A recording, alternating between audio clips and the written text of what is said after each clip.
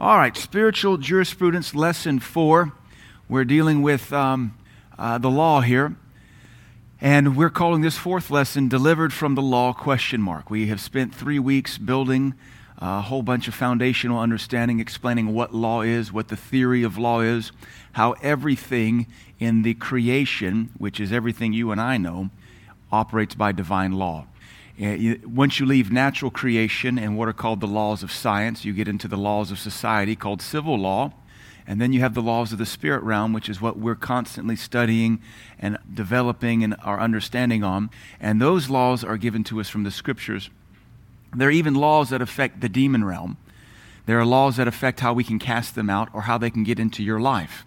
If you violate the laws of God, demons have access by permission into your life. And if we have to cast them out, we have to operate according to the laws of casting out demons and the authority. A good example of that is that when it comes to children, someone cannot cast demons out of children without the parent's permission. That violates law. You as a grandparent have zero authority over your grandchildren. And so you need to stop ruining your life, trying to save your grandchild's life. You need to just chill out and pray. You can't cast demons out of children without the parent's permission. And I've experienced that as a pastor. I have not been able to get children delivered because the parents were the problem. This is a violation of spiritual law. It's why it won't work. What we want to look at in this lesson is the question of delivered from the law. We're going to build that. We got a lot to cover, so I'll just jump in and start reading what we've written. Nearly every Christian at some time or another has heard the statement, "We're delivered from the law," or "We're not under the law anymore." And these statements have been made ad nauseum, that means to the point you want to puke, without the least bit of qualification or explanation until the average Christian mindlessly retains them as part of their doctrine. And we've all heard that. You're delivered from the law. In which case I always pause and say, all right, how does your wife feel if you commit adultery on her? How does the police feel if you shoot your neighbor in the head? That's still law that you're still under. How would society view, my favorite one to quote is Leviticus 19, how would society feel if you started prostituting your 10-year-old daughter? That's a Levitical law. Don't prostitute your daughter. Do you think you're really delivered from that? Well, of course we're not delivered from that. Even Hollywood thinks that's weird. And if Hollywood thinks it's weird, you know it's weird. You don't prostitute your 10-year-old daughter. You don't prostitute anybody. We're not delivered from the law as this blanket statement would imply. We're going to see exactly how we are delivered or free through this lesson. Consequently, this may be one of the greatest modern doctrinal misunderstandings stemming from a few verses taken out of context. These sentiments often mislead believers into thinking they can disregard scriptures, commandments, and even morality and ethics because, after all, we are free from the law. Now, as we've pointed out for several weeks, you're not free from the law of gravity this morning. You're not free from the law of thermodynamics. You're not free from the laws of our civil governments. You're not free from the law of sin and death yet. It still works in your flesh. The fact that your body hasn't been glorified yet lets you know you're still under an Old Testament law, which means this body must die. You're also under the law that prophecies must come to pass, and Jesus Christ has not come back yet, so there's a lot of outstanding prophecies that have not come to pass, and that's an Old Testament law.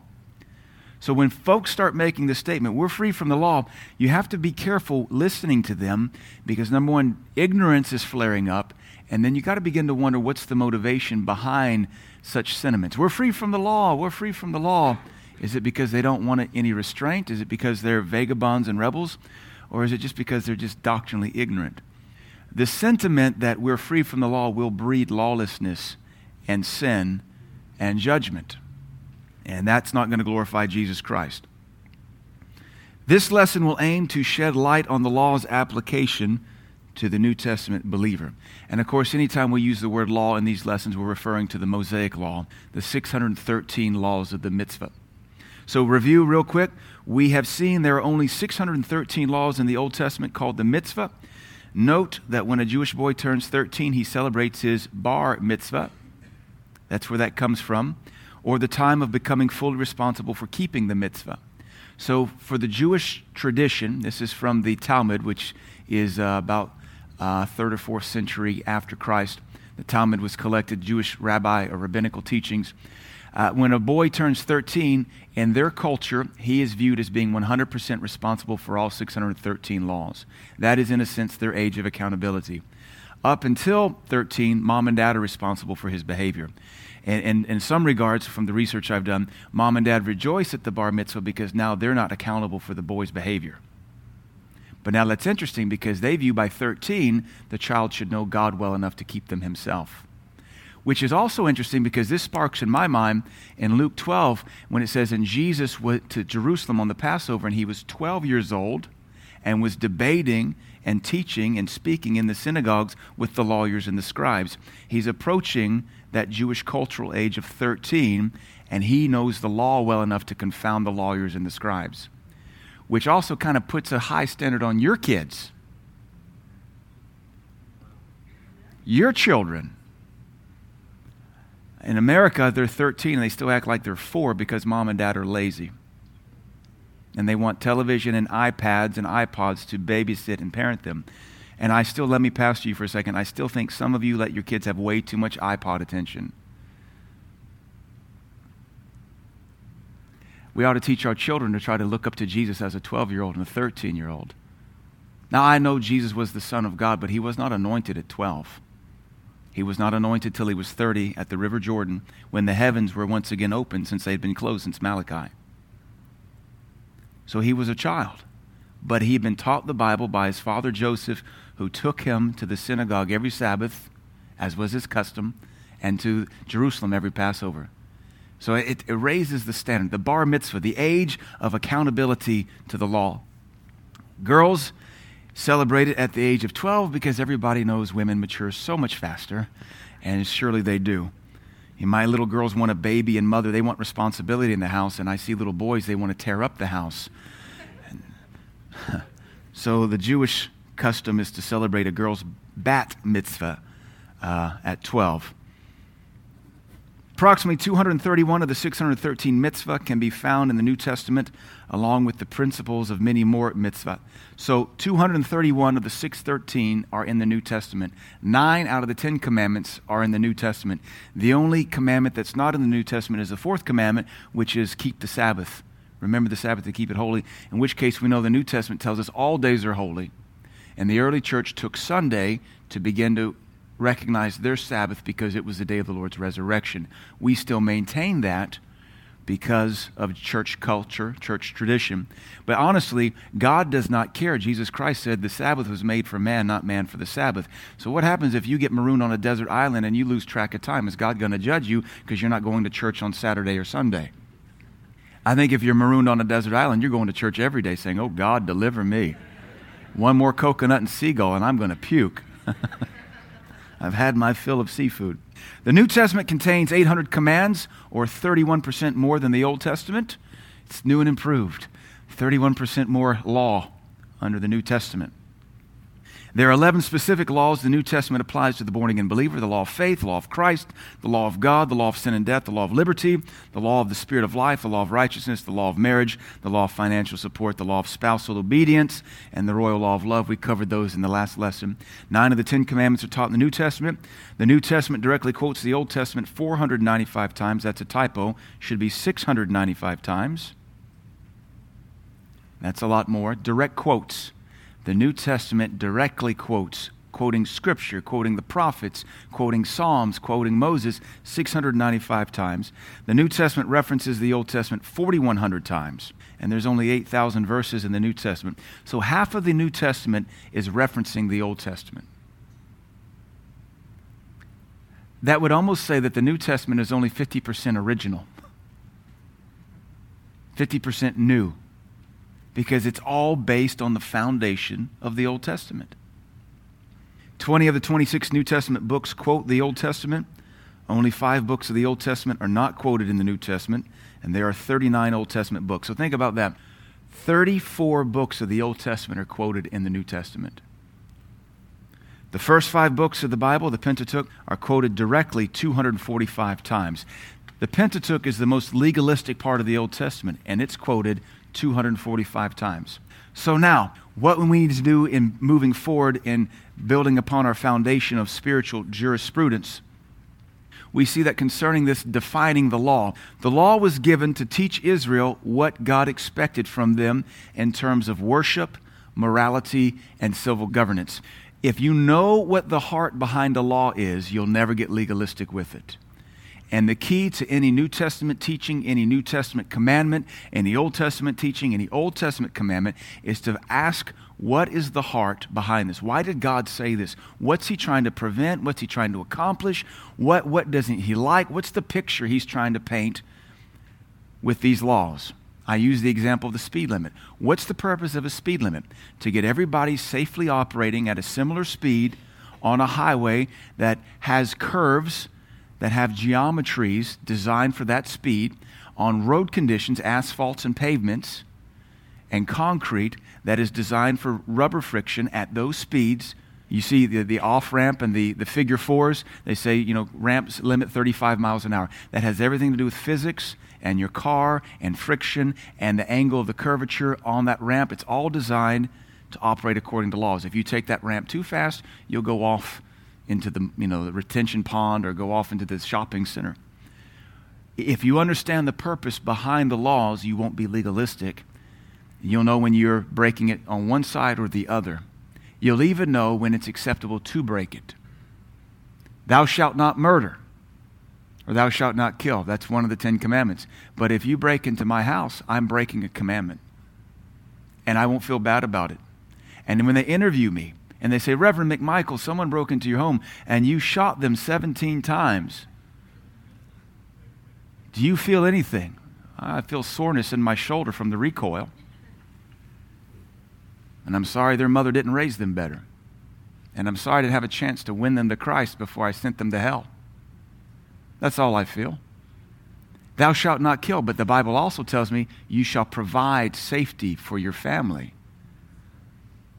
If we don't understand the heart behind the law, we'll take a scripture like turn the other cheek and we'll become trampled upon, which is not the purpose of that scripture. I like to make the extreme example. Turn the other cheek. If they smite me, I'm supposed to give you the other cheek. So you rape one daughter, I'm supposed to give you my other daughter? No, that's not the heart behind that scripture. And so pagans want to quote our scripture to us and try to bind us down to the word of the God they don't even believe in. Always ask the question, what's the heart behind this law? What's the heart behind this commandment?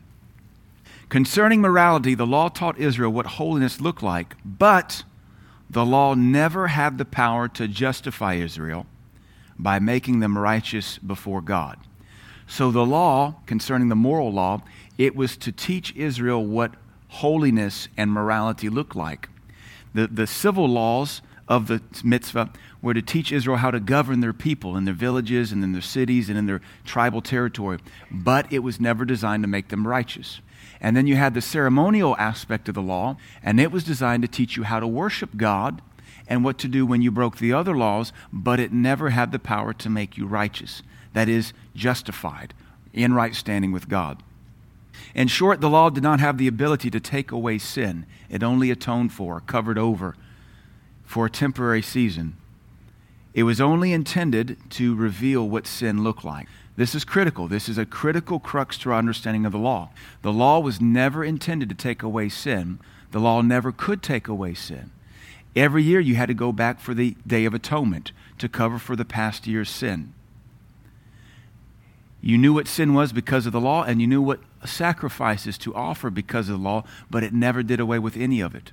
We know that now Jesus Christ has come. There's no more atoning for sin. It's been atoned for.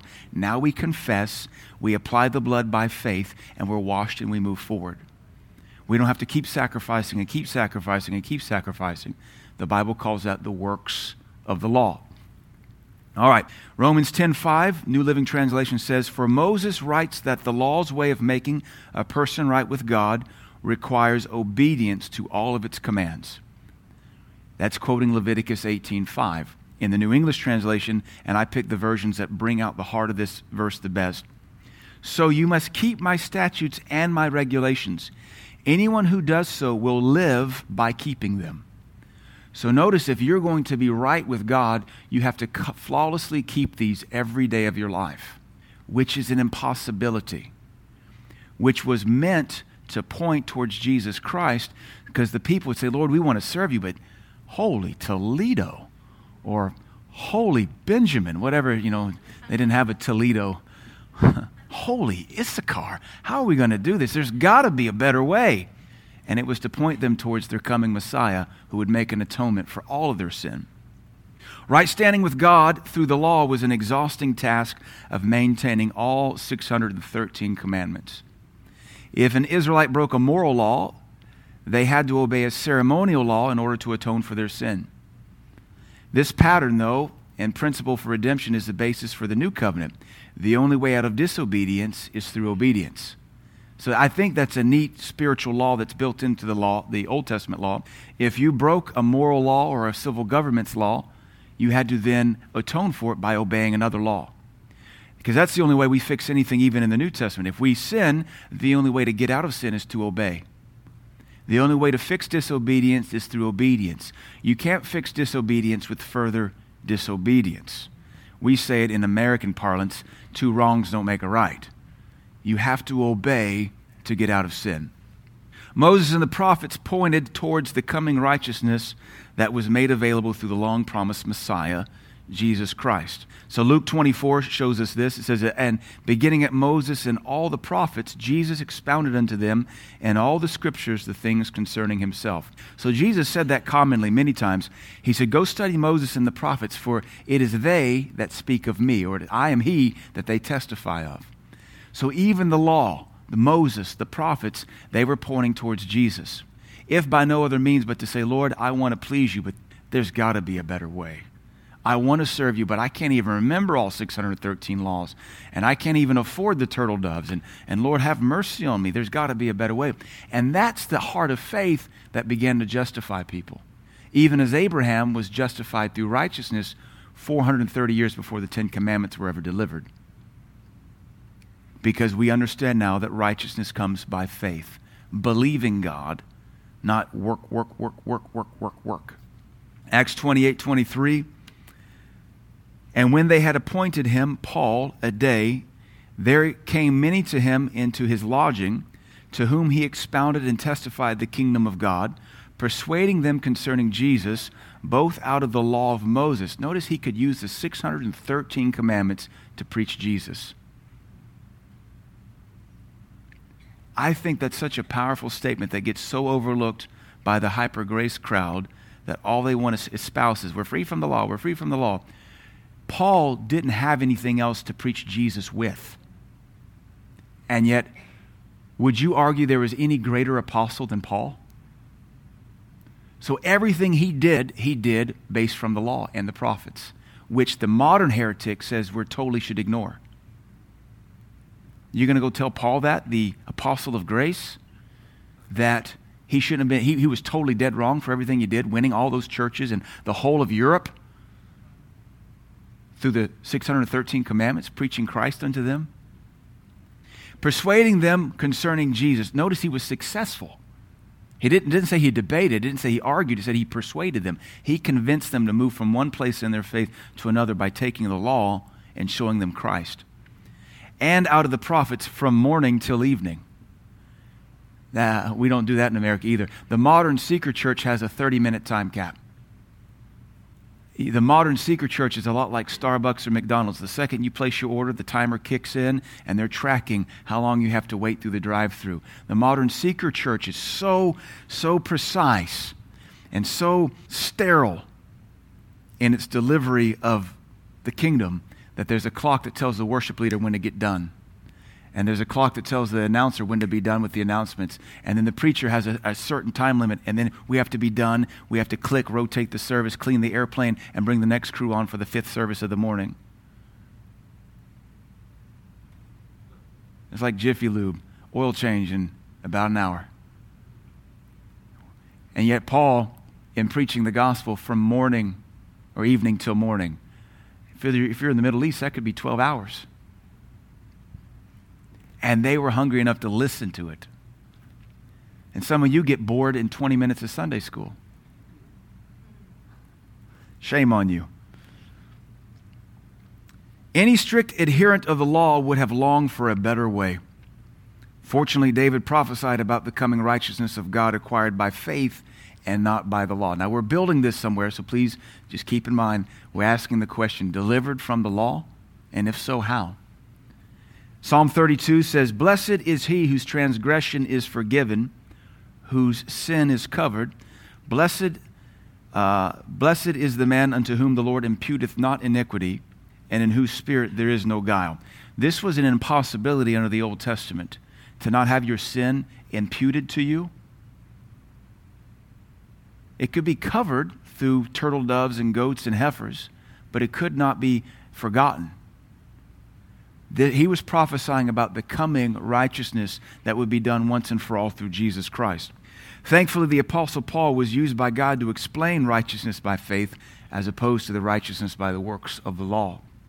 Paul used the Old Testament to build the New Testament doctrine of justification or righteousness by faith. Now, again, Paul was writing the New Testament that we now have, but in his day, his letters were not esteemed like we esteem them today.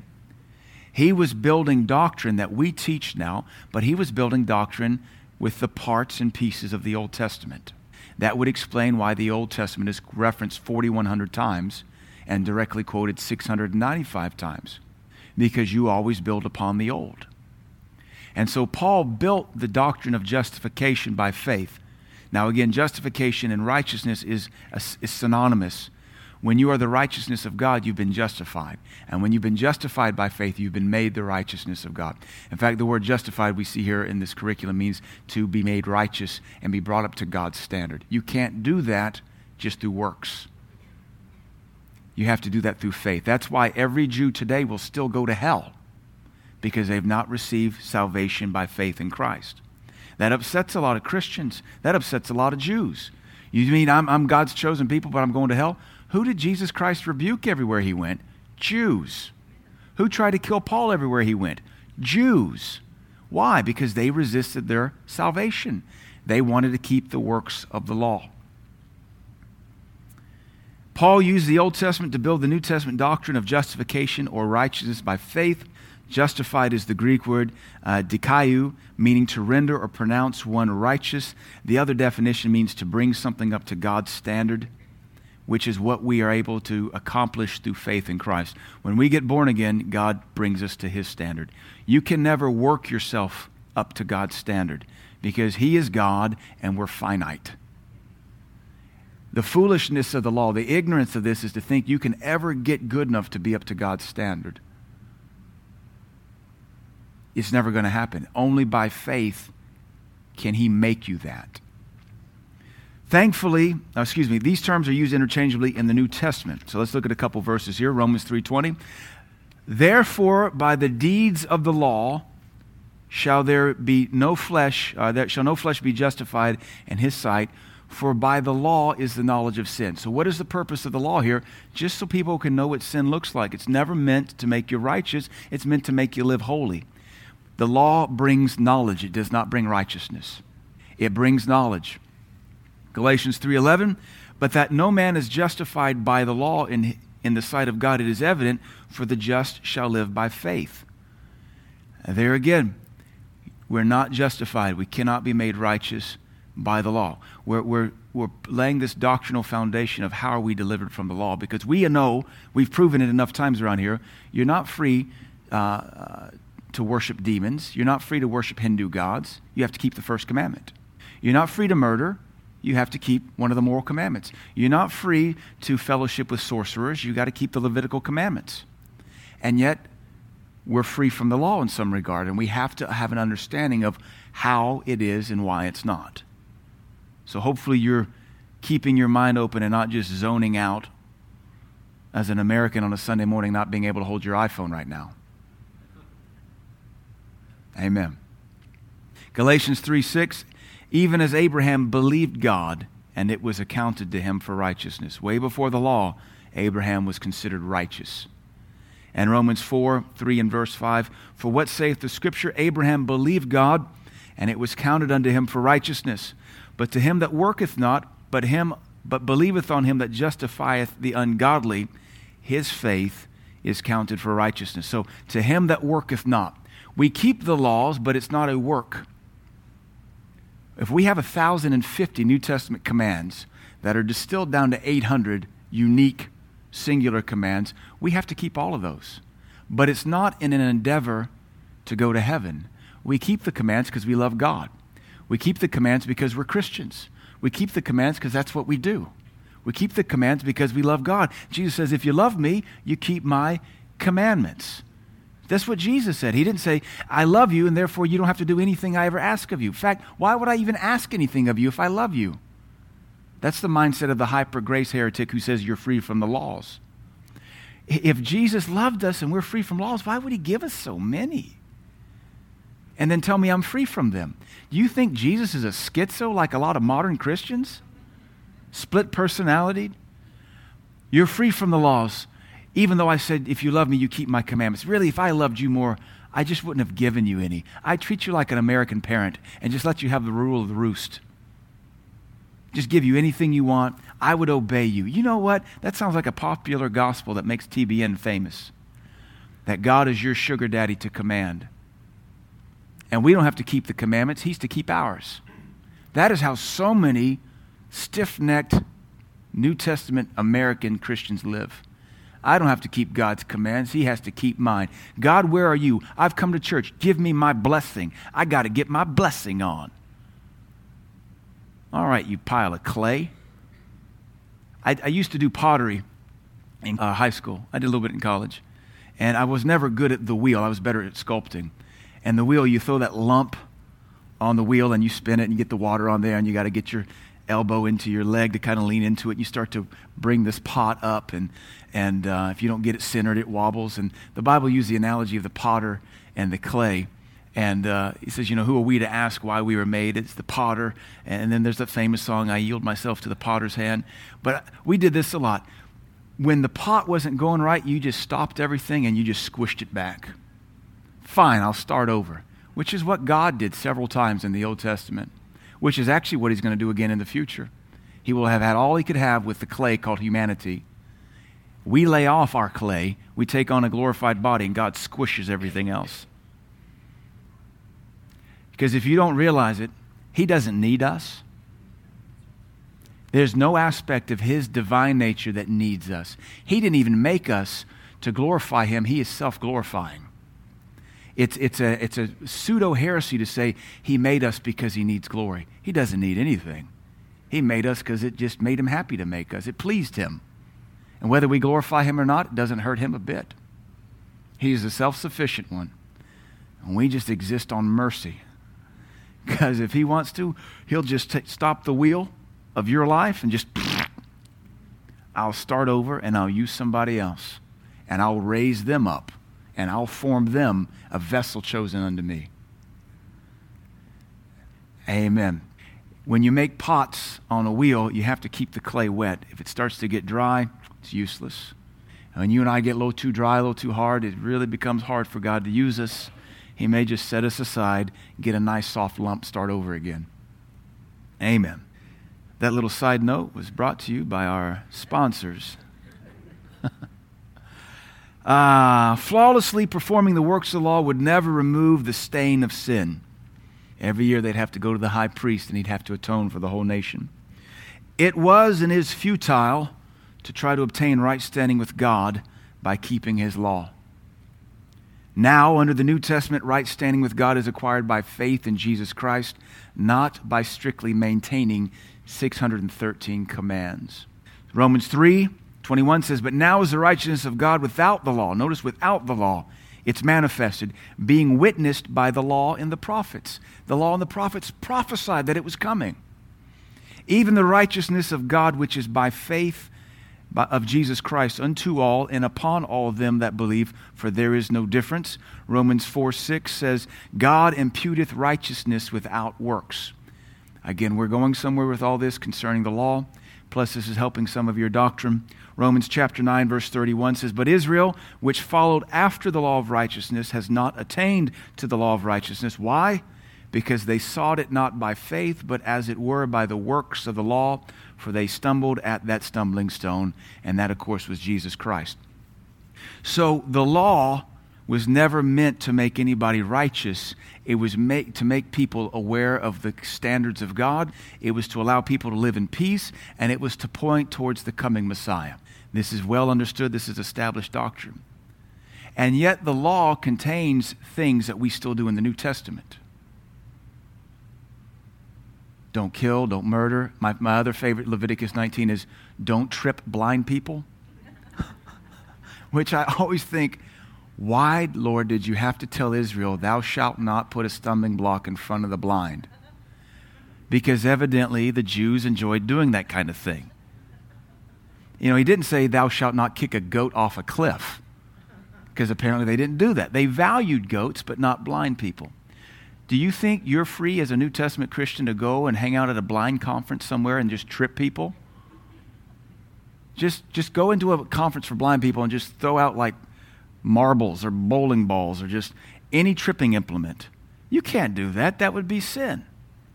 So though the law in many of its regards was completed in Christ, we're still bound to the obedience of morality and even certain forms of governments, which I think is a very simple concept to understand.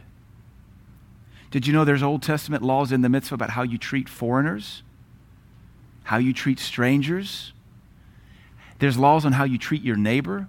Leviticus 19 says, thou shalt love thy neighbor as thyself. Anybody ever heard that one before? Quoted by Jesus Christ, also quoted in the epistles. You're not free to break that law. And it is one of the 613 mitzvah. Love your neighbor as yourself. So how we are delivered from the law. Here's what we wanted to get to, but I had to build all of that.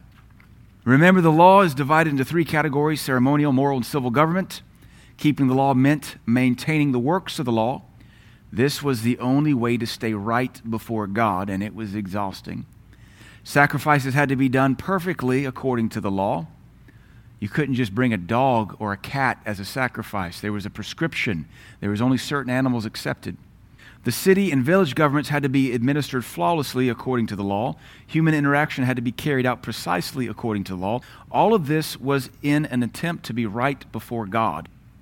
This was an exhausting and never-ending means to righteousness. However, this mode of justification changed at Calvary. That's what we've just spent the last 3 pages proving. So then, with this understanding, we can interpret the following verses more accurately. And verse, but also verses, because there's a couple. For Christ is the end of the law for righteousness. In an attempt to be right with God, Christ is the end of it. To everyone that believeth. That's one of your famous verses used to say we're free from the law. Christ is the end of the law. But you still can't go shoot up a school. You still can't go have sex with farm animals. We're not free from that, but Christ is the end of the law for right standing with God. Concerning the search and acquisition for right standing or justification with God, Jesus is the end of the law. We are free from the burden of infallibly keeping the law's ceremonies, morals, and civil rules in order to be right with God. Now we trust God and believe on Jesus Christ. This by no means implies we are now free to lie, steal, fornicate, worship devils, or communicate with the dead. Anybody love a politician that just lies to you? Neither does God. Quit voting for them. And yet, if we follow the logic of we're totally free from the law, we have to wink and not be irritated when people lie to us. Does God want you to teach your children to be liars or permit them to be liars? No. The 10 Commandments make some really impressive child parenting skills. Romans 2 says the 10 Commandments are in the heart of even heathen. Even heathen know you don't take another man's wife. Even heathen know you can't go kill somebody. Even heathen know it's wrong to lie. Even heathen know you don't go steal. The 10 Commandments are written in the hearts of pagans living in the bush. But the modern preacher and the heresy says we're free. It's absolute lunacy. It's like denying gravity exists. All these actions strictly forbidden under the law of Moses, all these actions are strictly forbidden under the law of Moses, and we are still under the law to Christ. 1 Corinthians 9:21, Paul says, Paul, the apostle of grace, I am under the law to Christ. That's what he said. Romans 7:6, but now we are delivered, released from the law. See there? We're free. That being dead wherein we were held, we should serve in newness of spirit, not in the oldness of the letter. Now you read the first 5 verses, Paul uses the allegory of being married, and the woman, as long as her husband is alive, is bound to the husband, and that if she's to marry somebody else, she'll live as an adulterer. But if the husband dies, she's released to be remarried. Paul uses all that as an allegory to say, and now you are dead to the law through the body of Christ, that you may be remarried to another, even Jesus Christ. So he's using it as an allegory to say you are free now from having to try to achieve righteousness through works. Now you still serve. Serve is works, but you serve Jesus Christ. You're still under a covenant, which still has a commitment, which still has a responsibility, which still requires laws. You just don't use the law to become righteous. You're righteous by faith, but you still have the same rules applied to you in that you have to keep your end of the bargain. You have to still serve, and God dictates how you serve Him. It's still a covenant. It's just now you're righteous through faith. Just as a widow is freed from her marriage covenant at the death of her husband, we are released from the old covenant and law by the death of Christ's body. The widow is free to remarry, and we are free to be joined to Christ and serve in newness of spirit. We, being dead to the law, are free to serve Christ. We don't serve the law, we serve Jesus Christ by keeping His laws. But there's a catch. We're still serving. Free to serve. Serve. When you serve, there are commandments to obey. Service requires rules and regulations. A lot of Christians try to be hippies in the kingdom. Hippies, they fornicate, they do drugs, they hop in a van, and they just, the most law they want to obey is the speed limit, the price of a product, and where they have to pay to park their hippie bus. They don't want any other laws. They want to live off the grid. Lawless people want to live off the grid because you're cramping my style. No, you're a rebel. Just go live in space. There aren't many laws up there, but then again, you won't live either.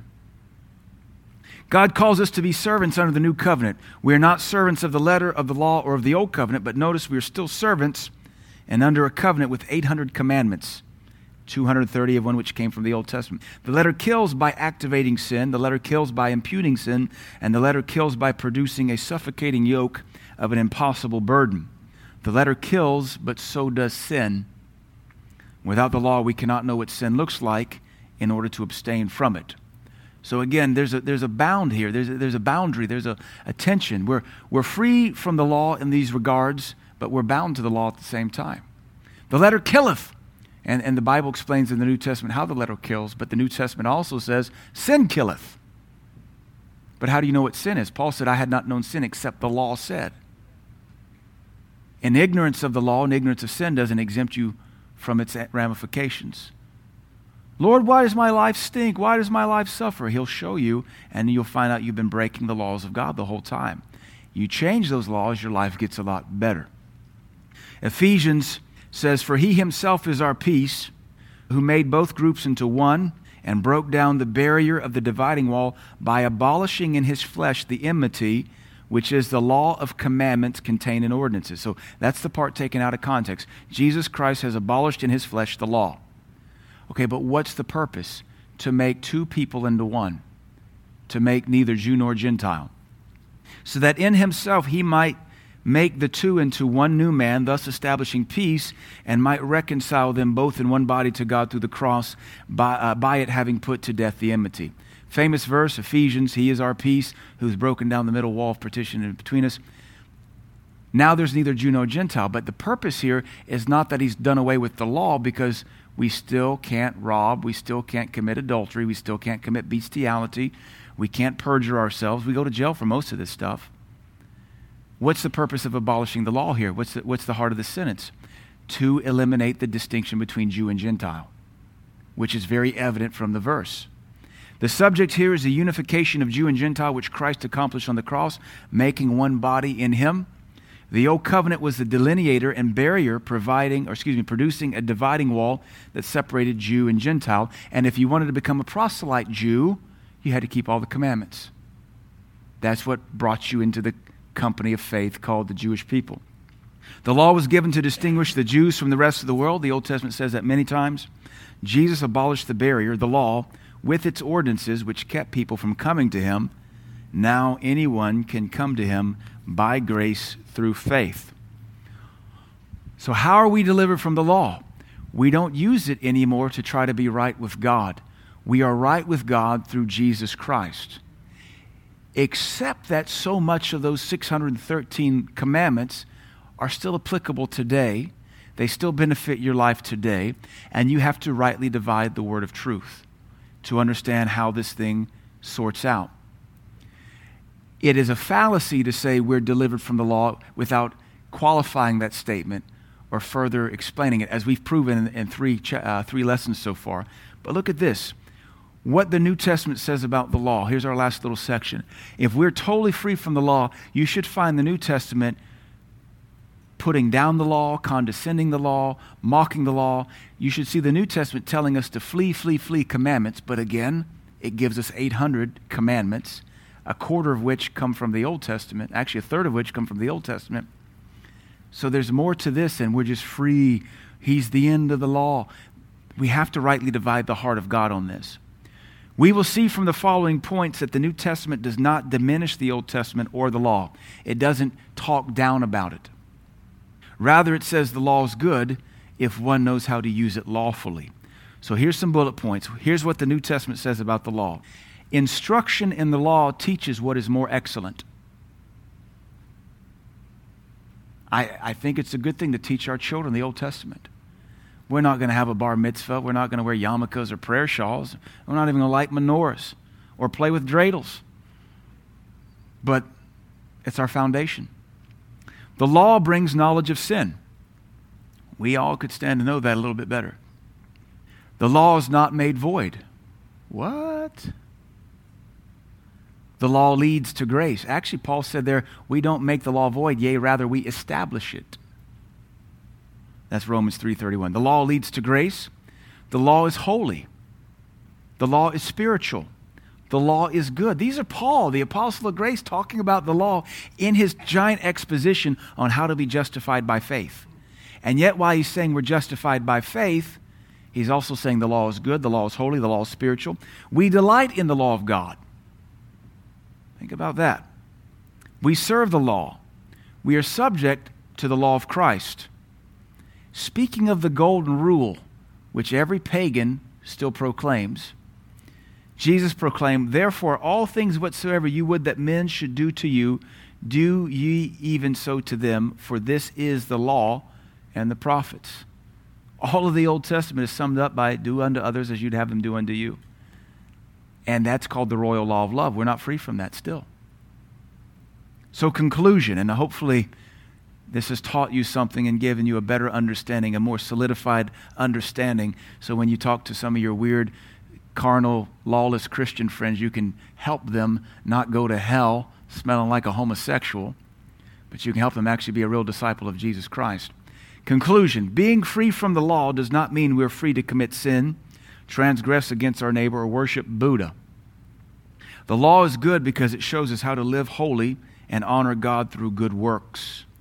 You know, there's 27 references in the New Testament to maintaining good works. We don't work, like Dr. Barclay says, we don't work to get saved, we work because we are saved. At the same time, we can never be justified before God by means of good works. The atoning work of Christ on the cross and his resurrection from the dead is the only work necessary for our justification. Our faith in him justifies us and equips us to serve him according to the 800 New Testament commands. So technically, in the New Testament, we are not under the law. However, we are still subject to many, many laws. Amen. Now, I probably read that more than I taught that because I wanted to have my thoughts compiled, because this is so doctrinally layered. If I would just try to teach it off my mind, I probably wouldn't do as good a job as if I had compiled my thoughts. So forgive me maybe for reading this more than anything, but hopefully you can go back there and understand things. And now when you go back and read scriptures about being delivered from the law, maybe you'll read and interject there, being delivered from righteousness based on the law. because it's evident we're still looking to the Old Testament for so many types and shadows and examples. And I'll remind you, the other statement is, that's Old Testament, which is always the implication that we don't have to do it. But I always point out, worship is Old Testament. Miracles are Old Testament. Salvation is Old Testament. Grace is Old Testament. Faith is Old Testament. Covenants is Old Testament. The sacrificial Lamb of God is Old Testament. That's where we live today. Tongues was prophesied in the Old Testament. The church was prophesied in the Old Testament. Anybody that starts wanting to diminish the Old Testament, rebuke them or correct them. If they won't change, don't fellowship with them. They are jacked up in their head. And you got to figure out where they're getting that from. Because if it's their church, don't go there. It's not a safe place to be. Father, we thank you for this lesson. I thank you, Lord, for helping me teach it and to accurately articulate it. I pray that these words, these lessons, these scriptures have helped us in our understanding of the law so that we are not living according to the lawless spirit of Antichrist. Bless all those that listen in the future by Pod School. In Jesus' name, amen.